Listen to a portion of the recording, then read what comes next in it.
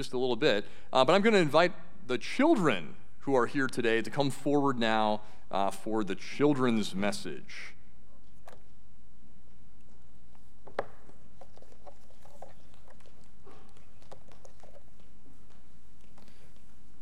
All right, come on down. I'll meet you down here.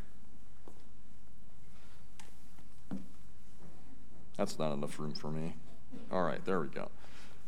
How are we doing here this morning? Is anybody feeling like they missed an hour of sleep or something? Yeah, any adults out there? Yeah. It's like, praise the Lord for the late service today.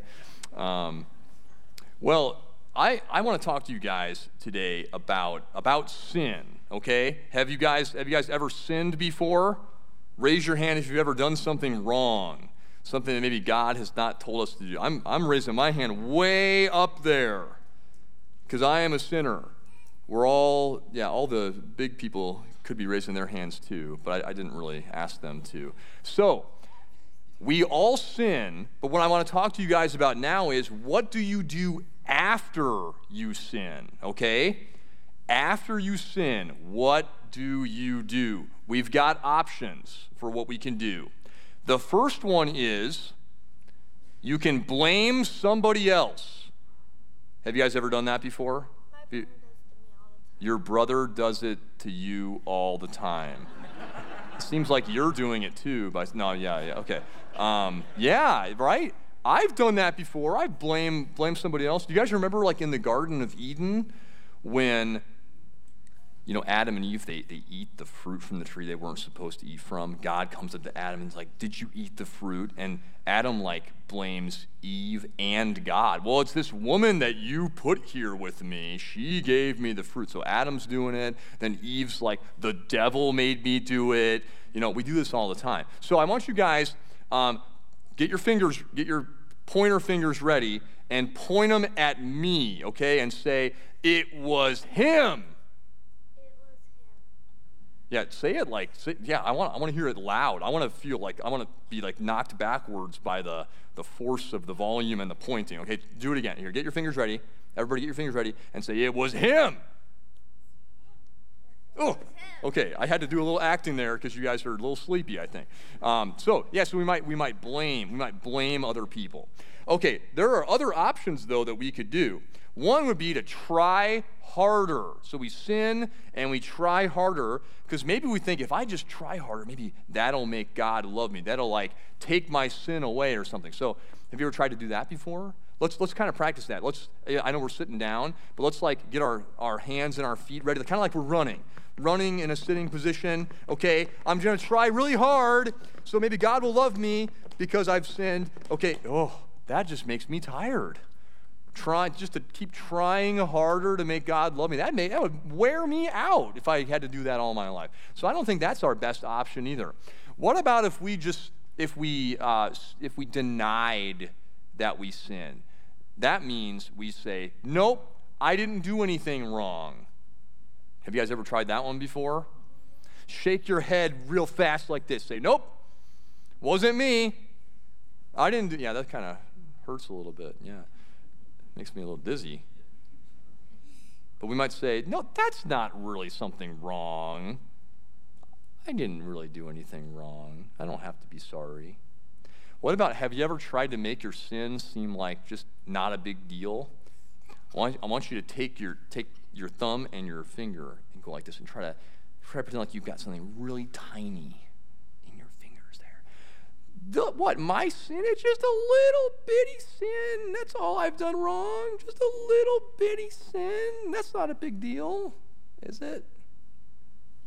I don't know, maybe it was a little bit bigger. Maybe it was really huge, But we try to minimize our sin and make it seem really little, don't we? Oh, I've tried that one before. Doesn't work, guys. Doesn't work. You know what I found? After you sin, the only thing that works is to just take it to Jesus. What do you guys think about that one? Have you tried that one before? That's the only one that works. Take it to Jesus. So I want you guys, we'll kind of practice taking our sins to Jesus. Let's fold our hands. Let's close our eyes. This is kind of like a a little action that we might do to get us into the mindset to confess our sins. So let's wrap up and let's pray, okay? So repeat after me. Dear Jesus, I am so sorry for all my sins. Help me to trust in you that you have taken them all away. Thank you, Jesus. We pray in your name. Amen. All right, thank you guys very much for coming up and pointing at me and all of that. Okay, you guys can head back to your seats now. Now, this really, I hope that all the adults were listening, because this children's message was really kind of like the introduction to the big kids sermon today. And because really it's all about what we do after we sin. That's the important thing. What happens after we sin? The fact that we're going to sin, that's a given. That is inevitable. But what matters is what comes next. And maybe you guys have tried out some of these strategies and you're thinking, yeah, those don't work. Maybe they make you feel better for like a day or a week or something, but not long term. What about that bringing those sins to Jesus method? That sounds like maybe something that might work. Now, we've been going through our forgiving challenge. We're on day 13 now, about to start the week of confession. And we've been talking about this acronym, right? We have SCARS. Last week was the week of sin. And we're going to be making our way, I think we're going to get to like more positive, fun weeks eventually, but sin and confession, a little bit tricky so far. And just like last week, there was, that word sin might make us think of a lot of different things, might have some baggage, it's kind of a loaded word. Well, what about the word confession? I think that sometimes we might have different things that come to our minds when we hear the word confession. You might be, I'm going to try to read your minds here. Some of you might be thinking of like a Roman Catholic confessional booth. Maybe you have memories. I was going to say fond memories, but I don't think so. Of like a Saturday afternoon spent in the confessional booth, laying out your sins. So maybe you haven't been in one, but you've seen one on TV or in the movies or something. That might be what you're thinking of. It could be also that you're thinking of like a traditional prayer of confession that we might say in church. Most merciful God, we confess that we are by nature sinful and unclean, and it goes on like that. Maybe that's what you're thinking of. You might even be thinking about what's here on the screen. This if you looked up a definition for confession, it might be like a courtroom kind of a thing where there's a formal statement admitting that someone is guilty of a crime. Now, there's nothing wrong with a formal confession of your sins. There can be some value to that. So there's nothing wrong with, putting together a written statement, a paragraph of like, oh, here's my confessional prayer before God. But I think sometimes, and as we read this week in the Forgiving Challenge, it's going to bring this out, there are some of the ways that we do this in modern times might kind of make us have a negative view about what confession is. Maybe it's been communicated to you for some reason that confession is supposed to make you feel worse about yourself, that it's supposed to just really beat you up, and it's something to avoid or to dread, when in reality, confession is actually this beautiful invitation that God gives to us where he offers us forgiveness and freedom in Christ Jesus our Lord. That's what it is, but it's not always what we think it is. So we have to go here. Yeah, I've got this, by the way. 1 John chapter 1, verses 8 and 9, talking about what is confession. What's the goal of confession? If we say we have no sin, we deceive ourselves and the truth is not in us. That would be lying. That would not be true confession. But here is a promise attached to confession. If we confess our sins, he is faithful and just to forgive us our sins and to cleanse us from all unrighteousness. That's amazing. That makes me want to confess. That second half of that makes me want to confess my sins. So it's not that it's supposed to make you leave feeling worse about yourself. I would dread it if that was the point of it. Ugh. But instead, it is meant to lead you to Jesus. We acknowledge our sin, and we acknowledge our Savior, Jesus. Confession leads us to Jesus. Now, we're going to dive deep here into the story of Peter. And that's really going to be like the dominant thing about the rest of the Forgiving Challenge. It's going to be examining the story of Peter's sin and then how Jesus restores him, welcomes him back in, forgives him for those sins. If you read last week, we learned about Peter. Peter got a new name. His name was originally Simon. Then he gets called the Rock or the Big Boulder. But the Big Boulder has big blunders also, 3 of them in one night. Some might say some of the most famous sins of all time. They get memorialized in the Bible for us all to read for all these years. And also for us to identify with as well, because we see ourselves in Peter in a lot of ways. So Peter denies Jesus 3 times, and I can't even imagine how he felt after that. Because you got to walk through here. So Jesus predicts that it's going to happen. He says, "Oh, never will I do that." And then it happens 3 times in a row. The rooster crows. He weeps bitterly because he knows what he's done. And then Jesus dies, and he thinks, well, now I'm going to have to live with this guilt for the rest of my life. How will I ever get over this? And then there's a twist to the story, because Jesus loves twists. Jesus rises from the dead, and these women go to the tomb on Easter Sunday morning, and it's empty. There's an angel there, and the angel says, go and tell his disciples and Peter that he's alive. Go and tell his disciples and Peter. And you could take that a couple different ways. You could say, well, oh, wow, how far Peter has fallen. He's not even on the list of disciples now. He's like in a different category. But also, I think it's a good news thing, because God wants Peter specifically to know that Jesus is alive and that he's not done with Peter yet. So you have to think, like, Peter must have been, all sorts of things must have been running through his head. He's thinking, wow, I really want to go see Jesus again. But then he's also probably thinking, well, Jesus, he was all about forgiveness, right? I saw him. I witnessed him firsthand forgive all these people their sins. But what about what I did, though? I was one of his main, inner circle of disciples. I was with him for 3 years. I should have known better. Maybe he's going to hold me to a higher standard. Maybe he's not going to forgive me for the extent of my sin. So I don't know, we're speculating, obviously, on what was in the heart of Peter, but I have to think that part of him was couldn't wait to see Jesus, and the other part was I don't know, I'm kind of dreading it a little bit, though, too. Don't know exactly how this is going to play out.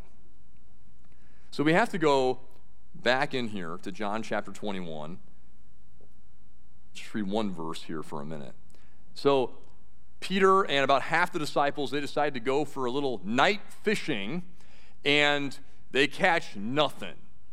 And then there's this mysterious figure over on the beach, and he says, "Hey, have you guys caught any fish?" "No." "Well, have you tried the right side of the boat?" "Oh, wait." It worked, And then, here in verse 7, John writes the gospel, so he gets to take credit for being the first one to recognize who Jesus was, or who this person was. "That disciple whom Jesus loved, therefore, said to Peter, 'It's the Lord.' When Simon Peter heard that it was the Lord, he put on his outer garment, for he was stripped for work, and threw himself into the sea." Peter did not care about coming off as desperate, did he? Just dives right in, And they weren't even that far. They were about 100 yards off, Maybe could have. But it shows Peter is just being himself. Peter doesn't really think before he speaks or acts, just, throws his coat on. What's that doing for him? He's just jumping in the water, trying to get to Jesus, not caring what he looks like, not caring that he's just a messy, broken, soaking wet guy going to see Jesus. And it teaches us something very important, that when we are coming to Jesus, it doesn't really matter so much how we come to Jesus, just that we come to Jesus. Because sometimes I think we think, oh, you've got to be a certain way, got to be all buttoned up and styled the right way, and maybe have a certain level of holiness or have the right words or something. Nah, Peter's just like, there's Jesus, I need him, I'm going. No further game plan than that. We'll come back to that. But it's interesting, too. This detail, I think that just shows the urgency of Peter. But there's other details, too. There really aren't any wasted details in this story. A lot of times that's the case with the Bible. If something is written there, you're thinking, there's got to be some reason. Maybe it goes over my head, but there's some significance to it. So we got charcoal here. Only 2 times in the Bible that charcoal makes an appearance. This breakfast on the beach story with Jesus, and the other one, just about a week earlier, Peter warming his hands over the fire, the charcoal flame. What's he doing when he's warming his hands? That's when he makes his big blunder, denying Jesus. This detail, it's not just like John's like, oh, I should probably mention the charcoal just for some descriptive language or something. This is meant to tie these stories together. The sin of Peter and the restoration of Peter. Breakfast also, this is, in ancient times, if you were eating with someone, that showed that you were in with them. You had an intimate kind of fellowship if you broke bread together. I mean, we still talk about that kind of sometimes today, but more formally back then. But if you invited someone to eat with you who had wronged you, that was like an offer of forgiveness to them. So when Jesus invites Peter to join him for breakfast, this is a big deal. Peter, come on, eat with me. And then after they finish breakfast, he pulls him aside, and he has this little conversation that is very famous. When they had finished breakfast, Jesus said to Simon Peter, "Simon, son of John, do you love me more than these?" He said to him, "Yes, Lord, you know that I love you." Jesus said to him, "Feed my lambs." Peter's like, yeah, this is going very well. He's given me a job. I'm still in. He said to him a second time, "Simon, son of John, do you love me?" Peter's like, well, maybe he didn't hear me, Peter said to him, "Yes, Lord, you know that I love you." Jesus said to him, "Tend my sheep." Jesus said to him the third time, "Simon, son of John, do you love me?" And now Peter's heart sinks. It says he was grieved. He knows what's going on. I mean, you guys know what's going on here. Peter was grieved because he said to him the third time, "Do you love me?" And he said to him, "Lord, you know everything. You know that I love you." Jesus said to him, "Feed my sheep." So here we have, obviously it's the three denials, the threefold sin of Peter, and now the three questions, they, kind of counteract one another. It kind of fulfills the whole thing now. But even this, you might have thought, maybe if this was like your first time reading this, you'd be thinking that this confession and absolution of Peter would probably go a different way, because it's not a very typical way of confessing or forgiving. That's what Jesus is doing with these questions. He is forgiving Peter for his sin. He is restoring him. But where is Peter's proper confession? That's what I want to know. Where are the right words that he's supposed to say? Where is that? We teach our kids, right? There's like a right formula for how to say you're sorry, what you're supposed to do to make things right after you sin. So how do we know that Peter was really sorry? Well, there's a little bit of speculation, but we see him weeping bitterly. I hear it in his third response. Lord, you know everything. That's not just the confession that God is all-knowing or something, although it is, but it's like, Jesus, you know what I did that night. You know what's in my heart. You know how torn up I've been, how my heart is broken. This is Peter, this is his moment where he feels known by the Lord. And this is his bare, broken-hearted confession, even though we don't see like the right words of confession. Peter usually doesn't have a problem talking, does he? Well, you could say he does have a big problem talking because he doesn't think first or he says the wrong things, but the issue of the words coming out of his mouth is not it's not a problem for him. And actually he has two very famous confessions in the Bible. One is the best one ever. That's a little tough, right? We know like already we can't have the best confession ever. Peter's already got that one.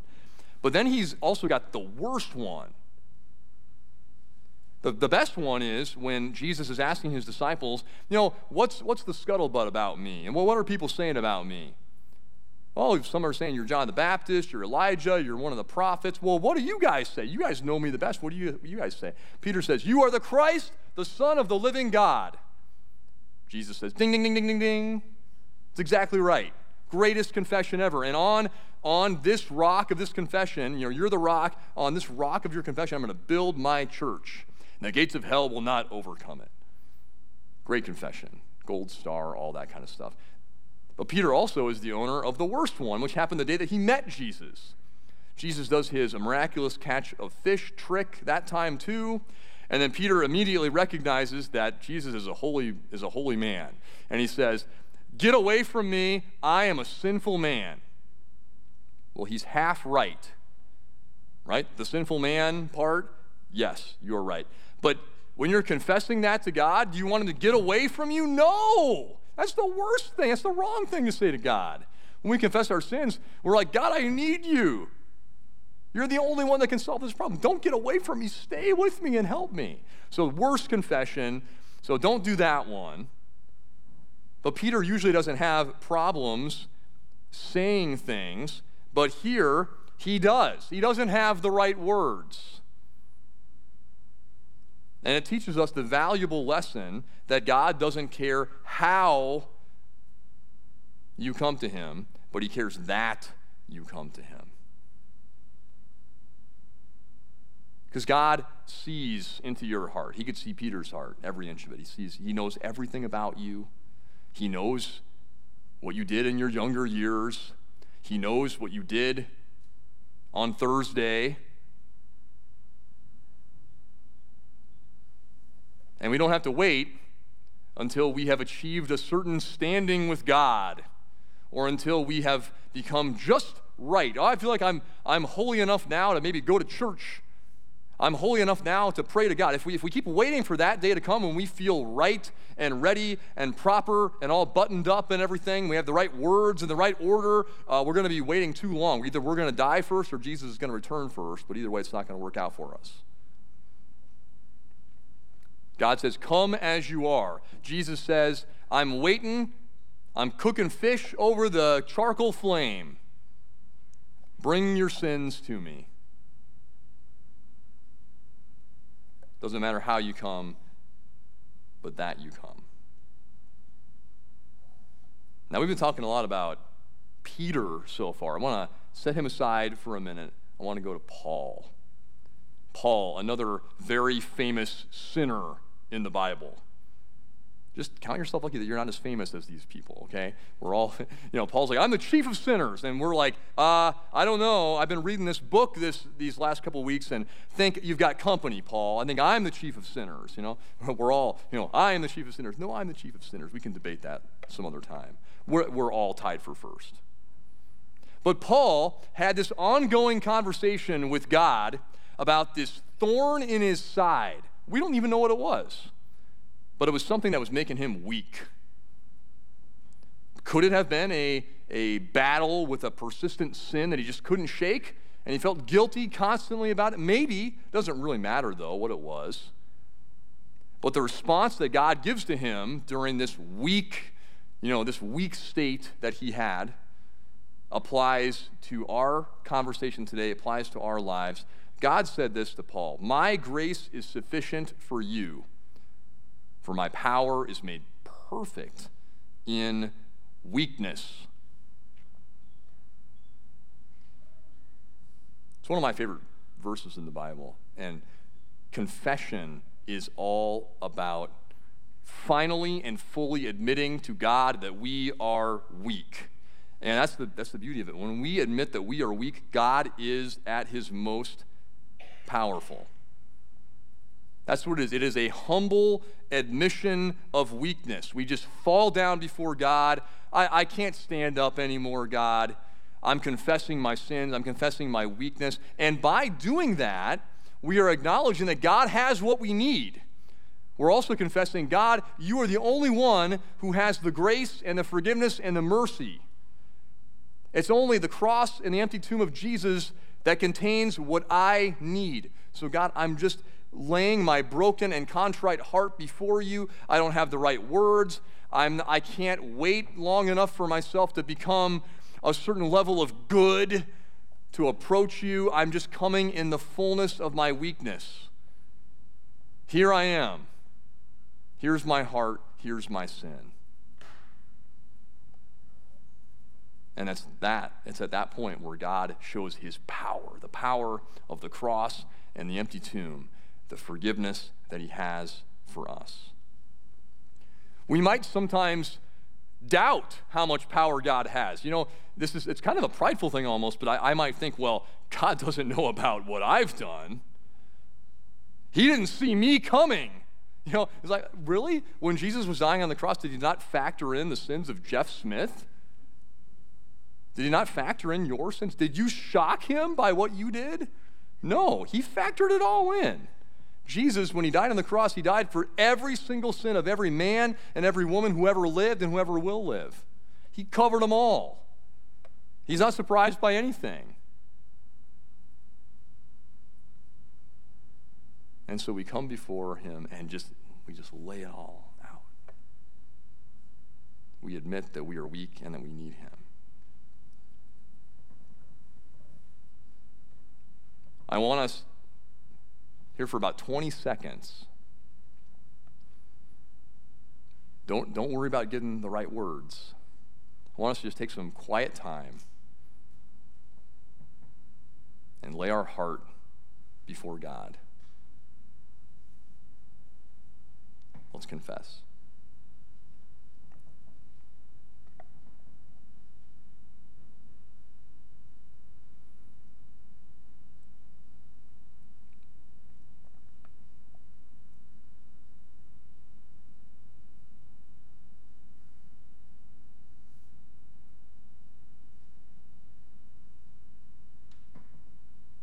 Brothers and sisters in Christ, because of what Jesus has done for you, your sins are forgiven. Be free in the name of Jesus. Amen.